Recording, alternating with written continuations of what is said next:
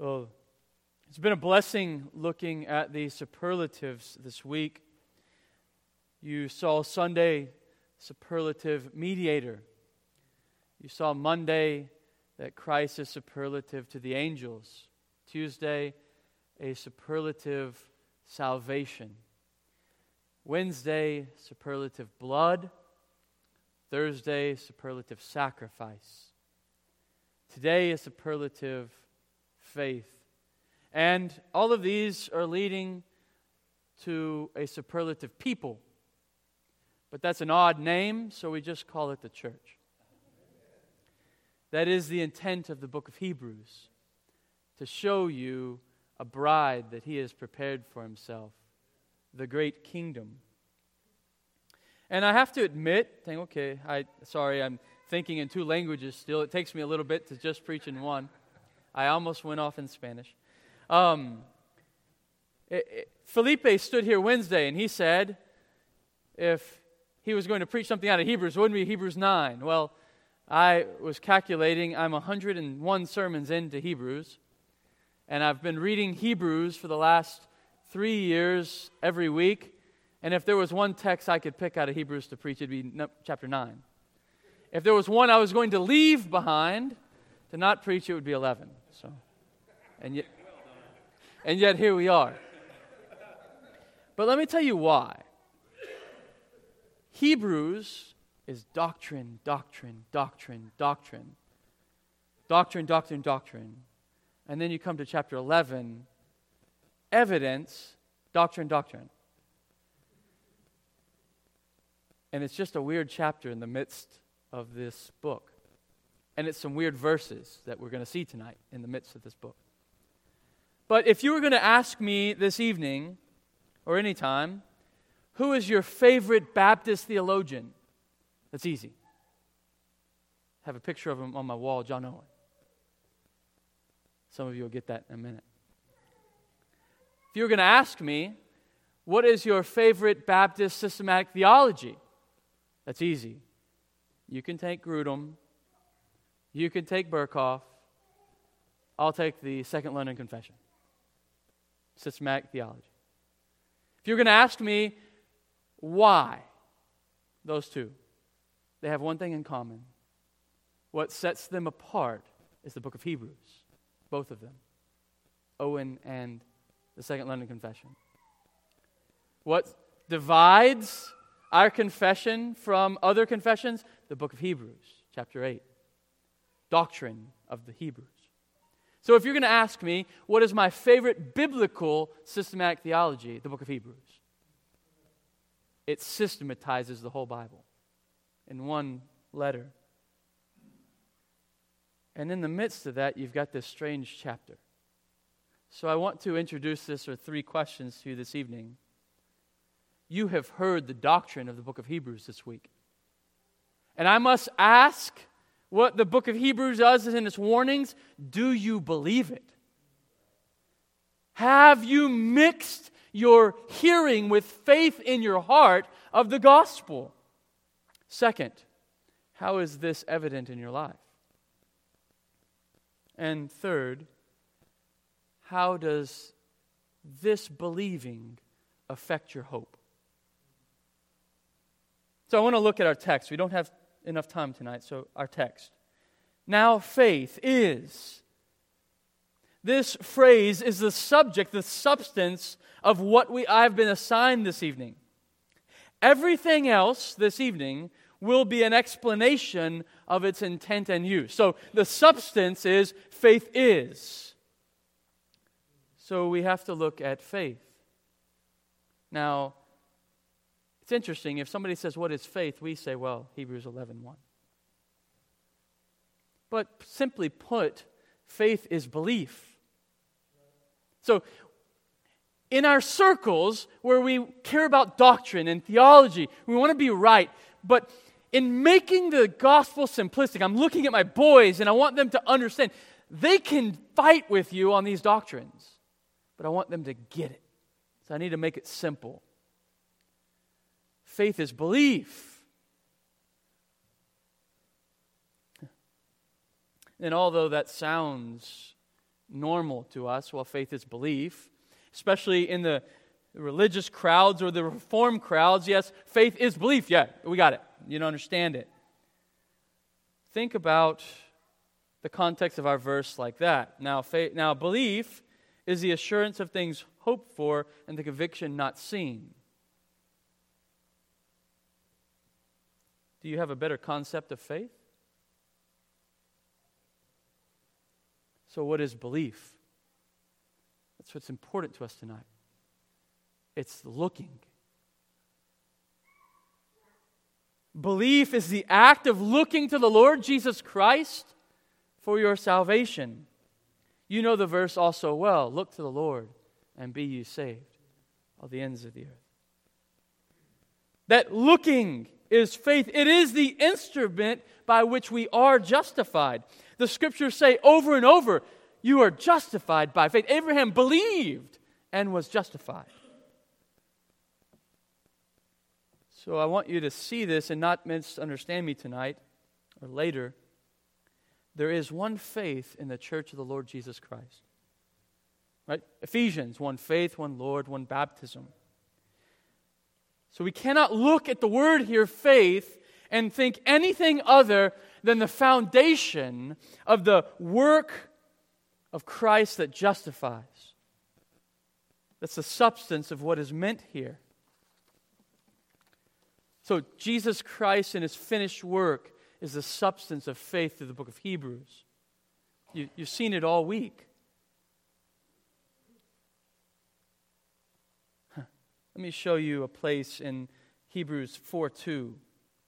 It's become one of my favorite verses. They were evangelized in the same way we are. But the message they heard did not benefit them because they did not mix faith with hearing in their hearts. So they heard the gospel.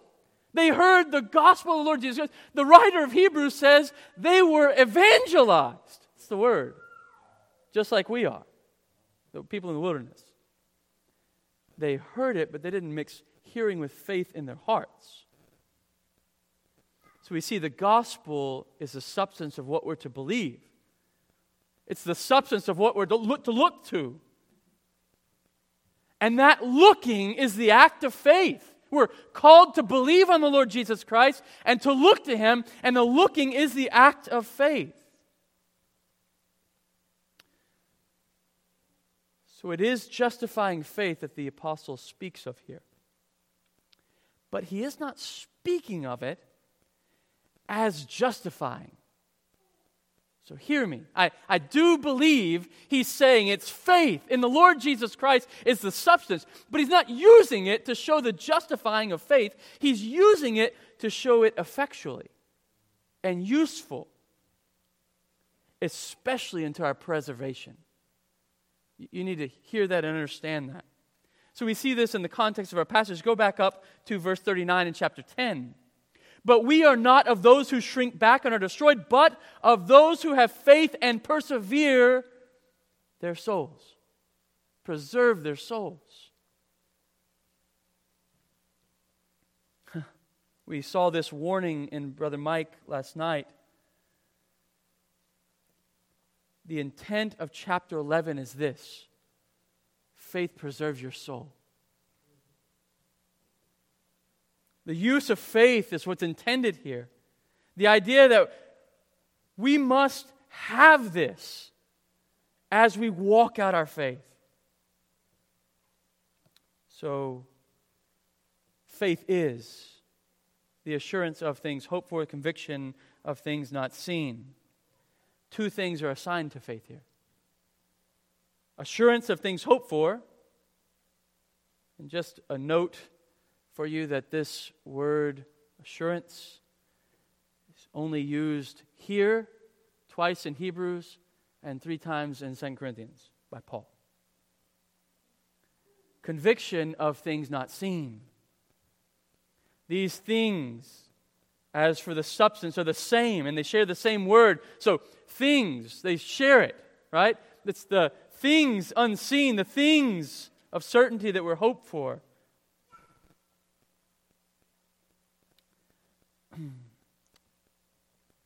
Let us see an application of them. These things serve us in preservation in two ways.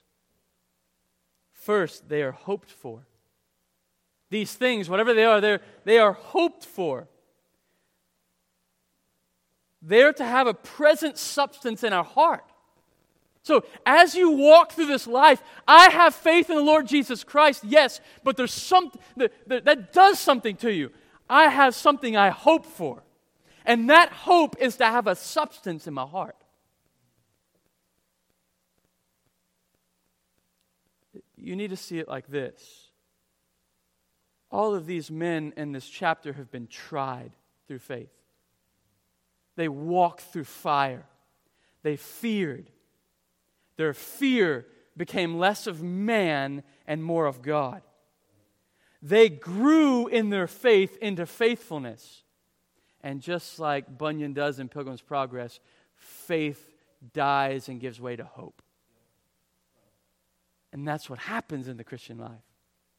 These men began to be certain of what they hoped for, and you couldn't take it away. And that's what led them in their life. That's what carried them. What are the things we hope for? That's very important. This is the essence of the Christian life. This is the essence of the church. What do you hope for? Ephesians tells it to it like this: He has given you all spiritual blessings in the heavenly places in Christ Jesus. That's it. The Colossians puts it like this: when He is manifested, I will be manifested with Him in glory. That's it. We, in general, there are all the good things promised, both things future and things present in our current state of grace, and things promised for future glory. It is the completion of faith that was begun in us. That's what we hope for. I won't always weep like this. I won't always stumble and fall. I won't always struggle with understanding a word in the Bible. The things hoped for in God, things to be received eternally.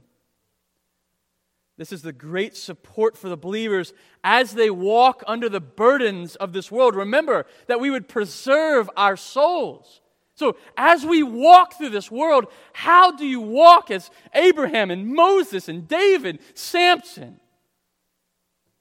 What I hope for. I love what someone said of Jonathan Edwards. The glory that awaited him there was what carried him through this life while he was here. That's Hebrews 11. What he hoped for was what sustained him.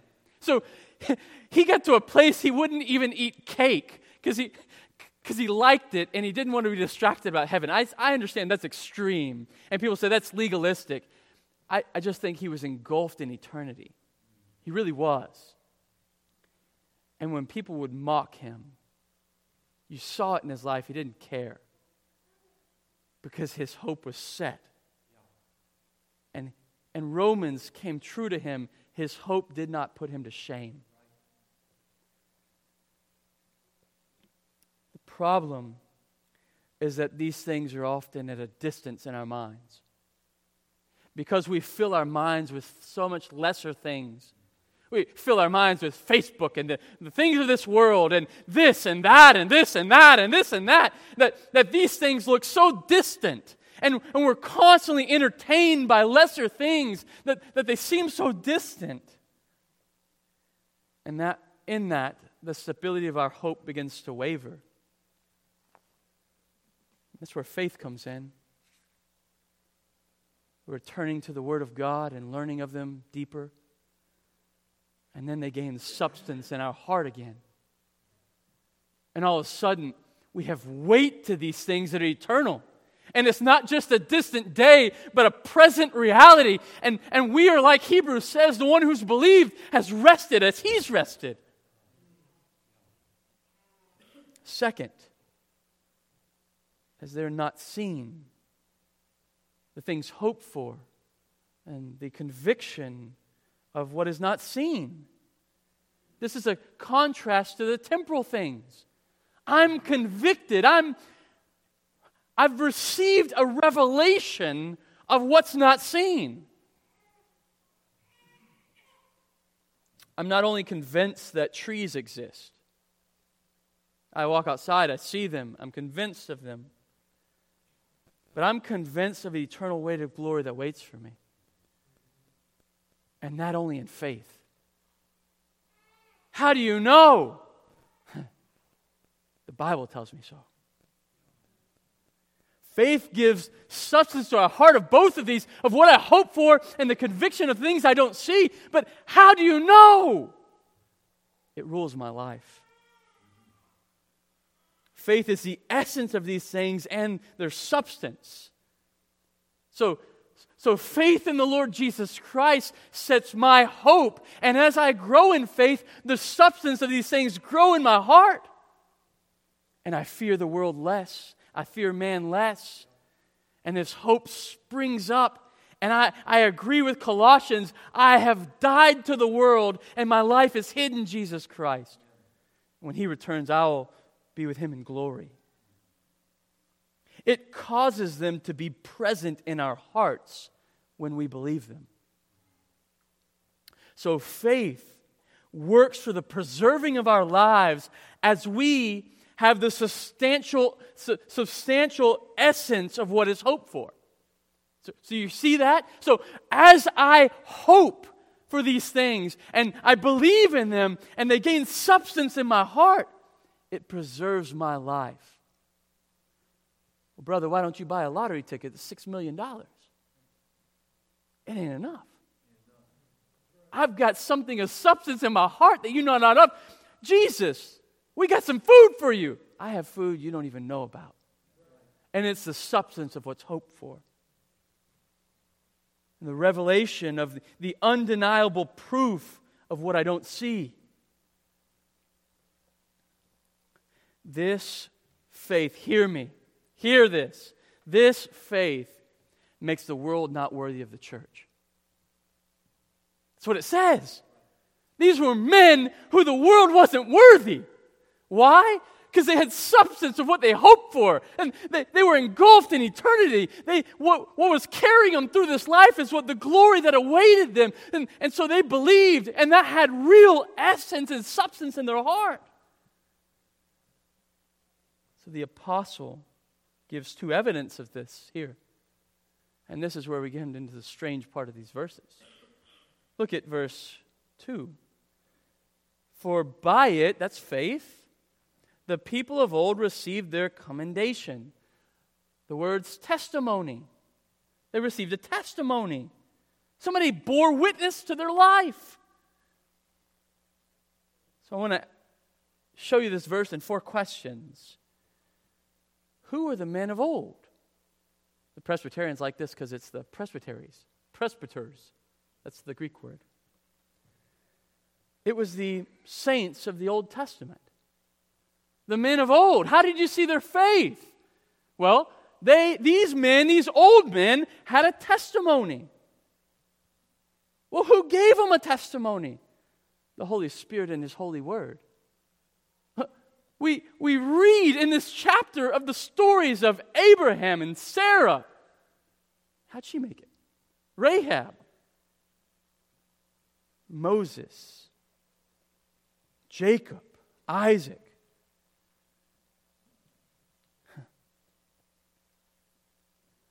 Most of the testimonies of these men were given contrary to the world. Go back and look at 10:33. Sometimes being publicly exposed to reproach and affliction, and sometimes being partners with those so treated. Go down and look at verses 36 and 37. Others suffered mocking and flogging, and this is chapter 11, and even chains and imprisonment. They were stoned, they were sawn in two, they were killed with the sword. Then they went about in the skins of sheep and of goats and destitute, afflicted, mistreated. The ones who have a good testimony by the Holy Spirit will not lack reproaches in this world. They have a testimony. You want to have the testimony like Moses? Believe what Paul tells Timothy, you'll be persecuted. So what was testified of them? This is my favorite part. They had a testimony given by the Holy Spirit in the Holy Scriptures, but what was it that was testified to them? Look at verses 4 through 6. In chapter 11, by faith Abel offered to God a more acceptable sacrifice than Cain, through which he was commended as righteous, God commending him by accepting his gifts, and through his faith, though he died, he still speaks. By faith Enoch was taken up, so that he should not see death. He was not found because God had taken him. Now, before he was taken, he was commended, having pleased God. And without faith, it's impossible to please Him. For whoever would draw near to God must believe that He exists and He rewards those who seek Him. What was their testimony? They pleased God.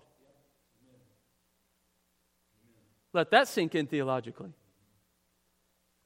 Sarah pleased God. Samson pleased God. Jacob, scoundrel, pleased God. How? Abraham, liar, please God. Moses, please God. How? How did they have this testimony of pleasing God? By faith alone. They did so many things we look back and marvel. David killed a lion without a big gun. Moses parted the Red Sea. But it wasn't any power of them. They believed. They looked. So we see the faith of the saints of old were testified about in the Scriptures. So you have faith is the assurance of what we hope for, the certainty of what we don't see. How do you see it? The Old Testament, look at their lives. There's a testimony given to it. But how do we see it among ourselves? Verse 3. By faith we understand that the universe was created by the Word of God, so that what is seen was not made out of things that are visible. That makes a lot of sense. I want you to note something here first. Verse 2, the saints of old. Verse 3, we. First person plural. In verse 2, we saw the faith lived out of the old saints. Now we see how the faith is lived out by the present saints. Faith shows its power in our minds and in our hearts when it gives clear understanding to the things that we believe. The object of our faith is here considered worlds. The text says, by faith we understand that the universe, the worlds, were created. By faith. Second, the word here created, very important, is not referring to the origin of creation. It's not the creation in chapter 1 of Genesis. It's the fitting of the world for something. So we, by faith, know that God has fit this world for something. This world was formed for a purpose, and by faith, we believe that. Second, we see how the world was formed, fitted by the Word of God. He has purposed this world by His Word for His purpose. And thirdly, we see the manner, so that what is seen was not out of the things that are visible. This is to point to the evidence of our faith. We, by faith, know that God formed the world by the word of His power, by His own word, so that we would know what reality is not what is seen. And that's the point, and it's very important. This idea of invisibility. We'll get to that in the application. So the application. Number 1. 7 minutes. A superlative faith demands a superlative object of that faith. Right? So if we're going to speak of a superlative faith here, it's not the measure or the quantity or the quality of our faith. The man comes to Jesus and says, Lord, I believe, help my unbelief. You need to know something. That faith is salvific. I love Pilgrim's Progress. Faithful looks at little faith. He ain't going to make it. Look at him. He's poor and destitute. And Christian rebukes him and goes, he has faith. Amen. So many today put so much on evidence, and we should. Without fruit, you can't be a Christian. But they want to put the fruit as the justification. It's not. Faith the size of a mustard seed is salvific. He's not talking about quality or quantity. He's talking about substance. Faith in the Lord Jesus Christ. Looking. I believe. So if we're going to speak of a superlative faith, it's not about our faith in the quality or quantity. It's the object. I can have faith in the Green Bay Packers. You have faith in all kinds of things. But it's faith in the Lord Jesus Christ, no matter how small, that's salvific and justifying. We don't have time to go through this whole chapter and show you where this is true in every one of them, but look at verse 26. He, Moses, considered the reproach of Christ of greater wealth than all the treasures in Egypt, because he was looking to the reward. All of his faith was set on Christ. Second, a superlative faith produces superlative evidence of that faith. Because it's salvific. Look at the whole chapter. We don't have time, sorry. The whole chapter shows us this. Look at what faith did to them. They were mad. The world wasn't worthy of them because they were set apart by their faith. Should we not discipline our lives to live as holy men?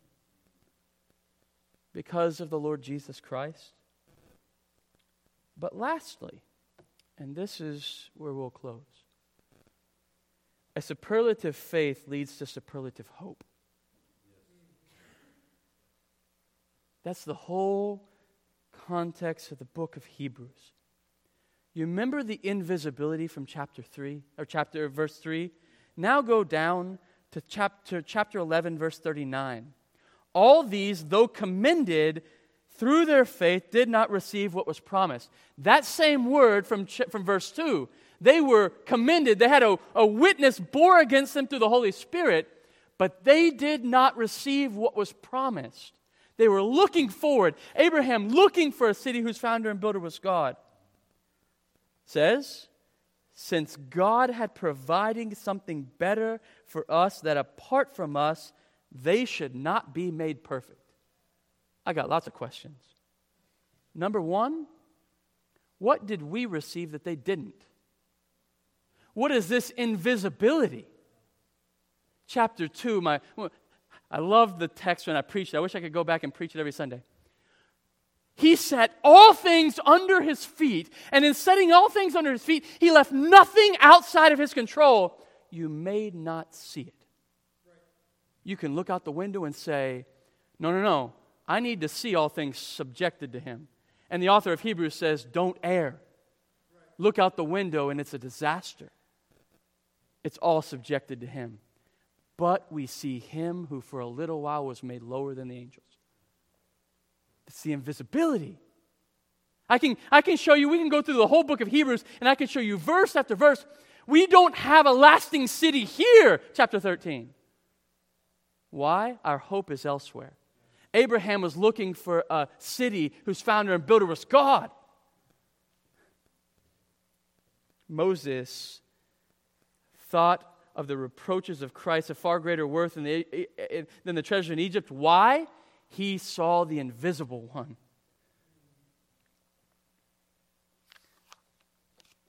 our superlative hope is that first we have received the kingdom. What have we received that they didn't?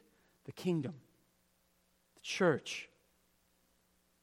How in the world are they going to be made perfect in us? The only possible way is the church, is the gathering of His bride. Till that day we sit with Him at the marriage supper of the Lamb and enjoy that with Him. The kingdom of God, the church, is what we've been given. They're perfected in us. In the same way Colossians says that we finish what is lacking in Christ. It's that we look beyond the physical, visible things of this world, and we look to, as Hebrews 12 says, that which cannot be shaken. We've been given it. We've been given a kingdom that cannot be shaken. We don't look to this world. We don't look to the things outside. We look past it. And our response is worship. Having received an unshakable kingdom, offer to God acceptable worship with reverence and awe. So our superlative hope is that it's eternal, bound in Christ. But church, let me tell you, we get so pulled by the things of this world. You must fight and fight and fight to grow in that faith so that that hope has substance in your heart and that it would carry you through this life. I want to close just with this quickly. John Owen gave his life to reforming a society. He became part of Parliament, and they won. The great theologians won society. They had the government. And within 10 years, he's pastoring a small church, and it's illegal for them to meet on Sunday mornings. He was destitute. He was so sad. People in his church were sad. The guys in his church wrote a couple of books, and it just reflected this time of anguish. What did we do wrong? And Owen comes to the realization, I sought something that wasn't Christ. I set my hope on something that wasn't eternal. And so he writes the book, The Glory of Christ. And he says, set your hope on Christ. See Him as He is. Behold Him in all His glory, and let that carry you through life. We only can do that when in the Word of God, that faith is given substance to our hope in our heart. Amen.